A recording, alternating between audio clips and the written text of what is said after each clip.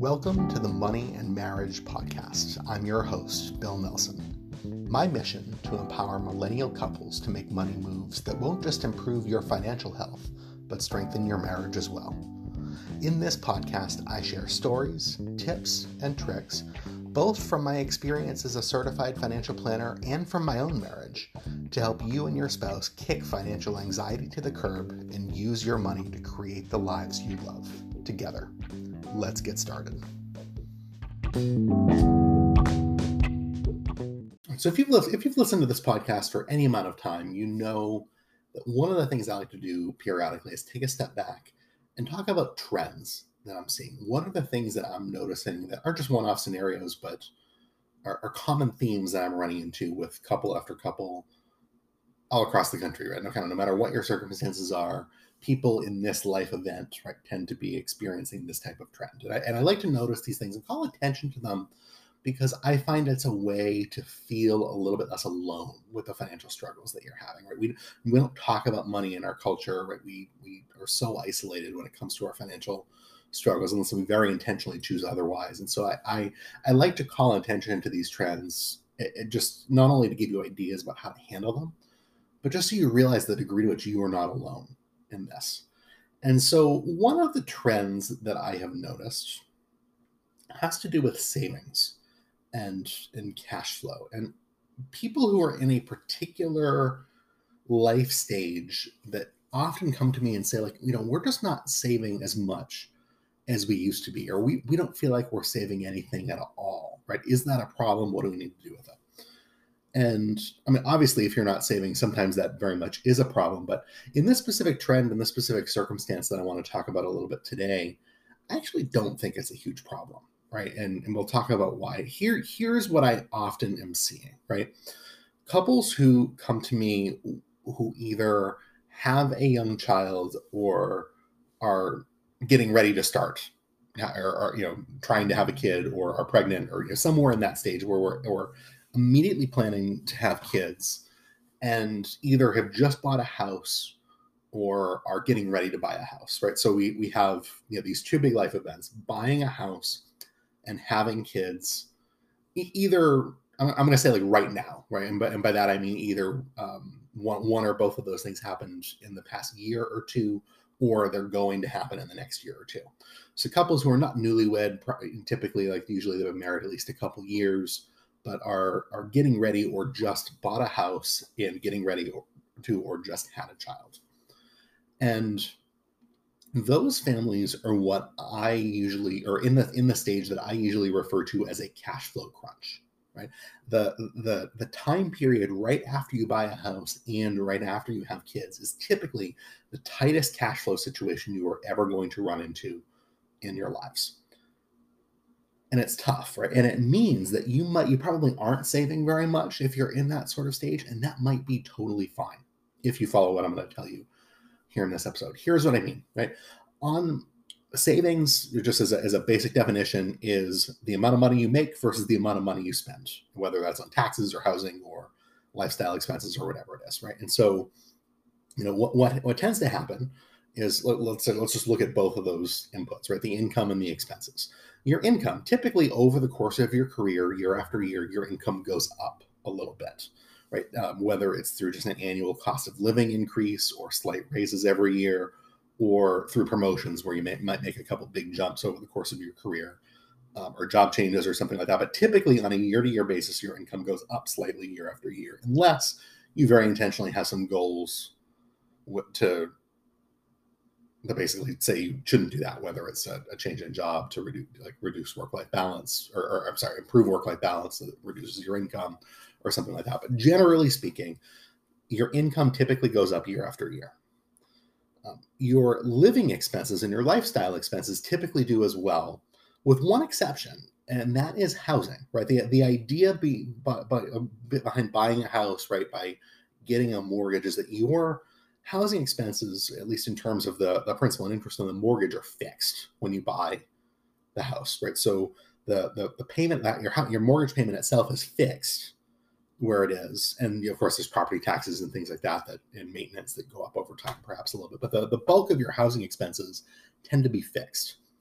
And so And what that means is just looking at those two variables, the first 5 or so years after you buy a house are really tight, typically from a cash flow perspective, because you buy a house based on what you can afford today.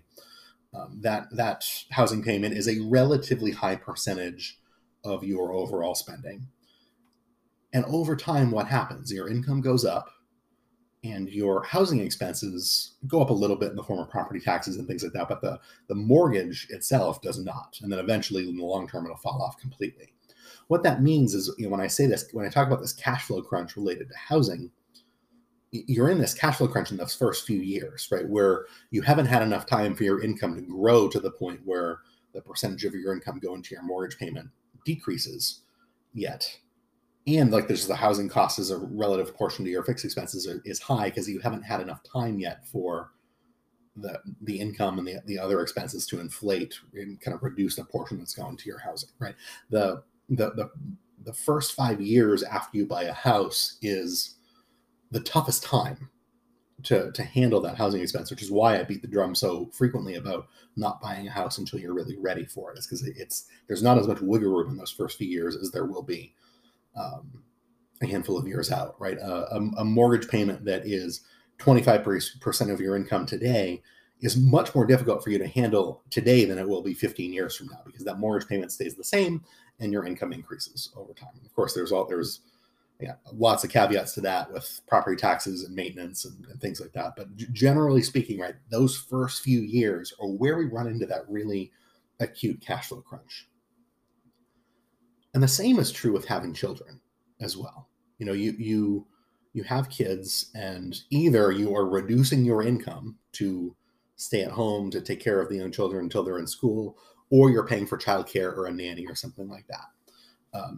There's this really acute cash flow crunch that you run into when you first have kids. And of course, kids cost money beyond that, right? You're buying more food, you're paying for school activities or whatever it is, but not nearly to the extent that you are with that really early on childcare expenses in those first few years.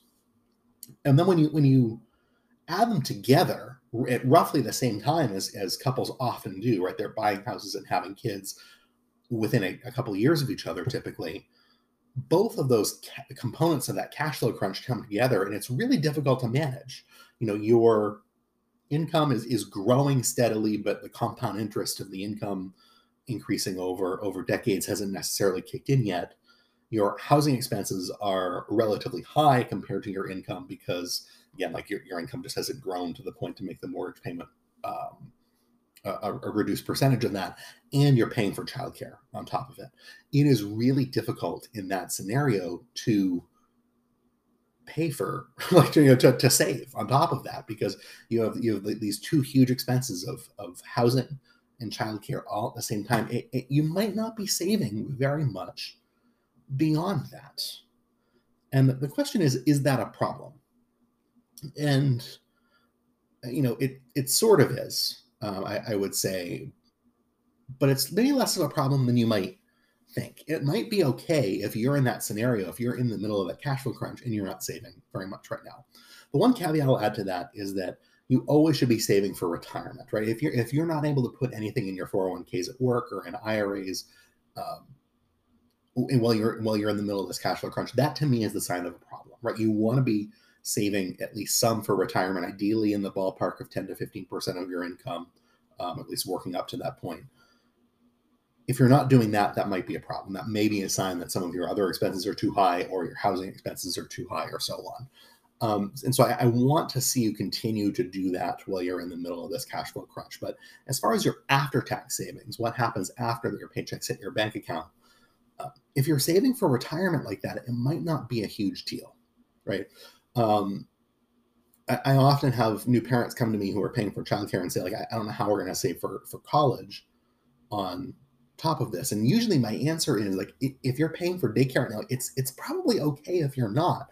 What I would do is, as the daycare expenses fall off on the other side in a few years, when your kid starts preschool or kindergarten or grade school, you just redirect, 30, 40, 50, 60% of the childcare expenses into college savings. At that point, you will be able to catch up. At that point, if you're able to start now, that's great. You'll benefit from compound interest and invest in the money longer for college and all that stuff. But I usually find that the easiest way to implement this is to think about your childcare expenses as future college savings, right? As the childcare expenses drop, you redirect some of that into college, and you tend to be able to catch up pretty quickly.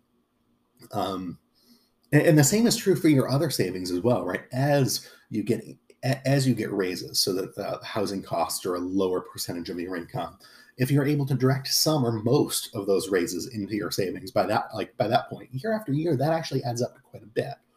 And so I find that as long as you approach this cash flow crunch with the spirit of you're going to do what you can as things lighten up, so to speak, to increase your savings on the back end and not just spend all the extra money that you have freeing up, usually the long-term plan looks pretty good in those circumstances.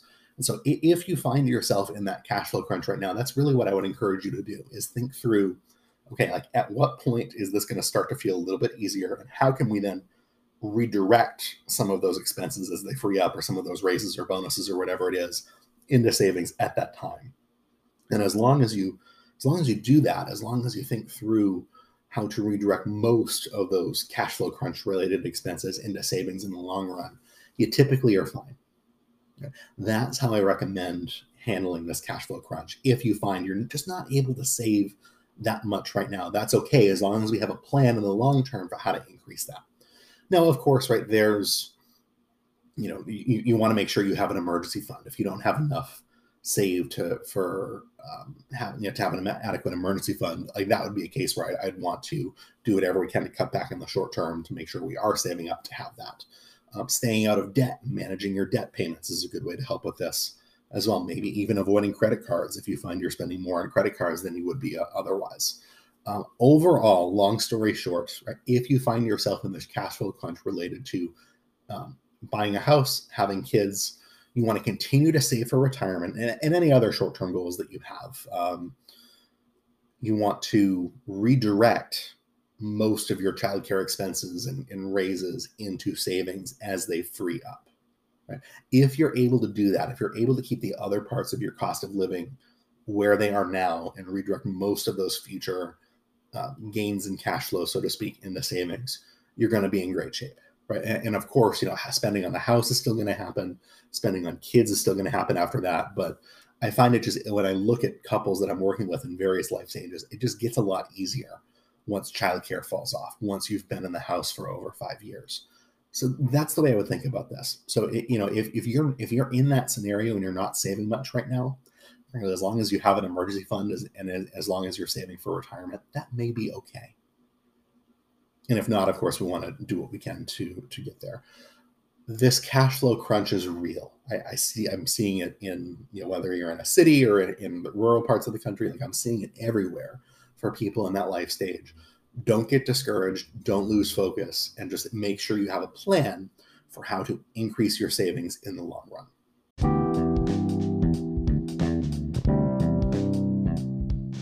Thanks so much for tuning in to this episode of the Money and Marriage Podcast.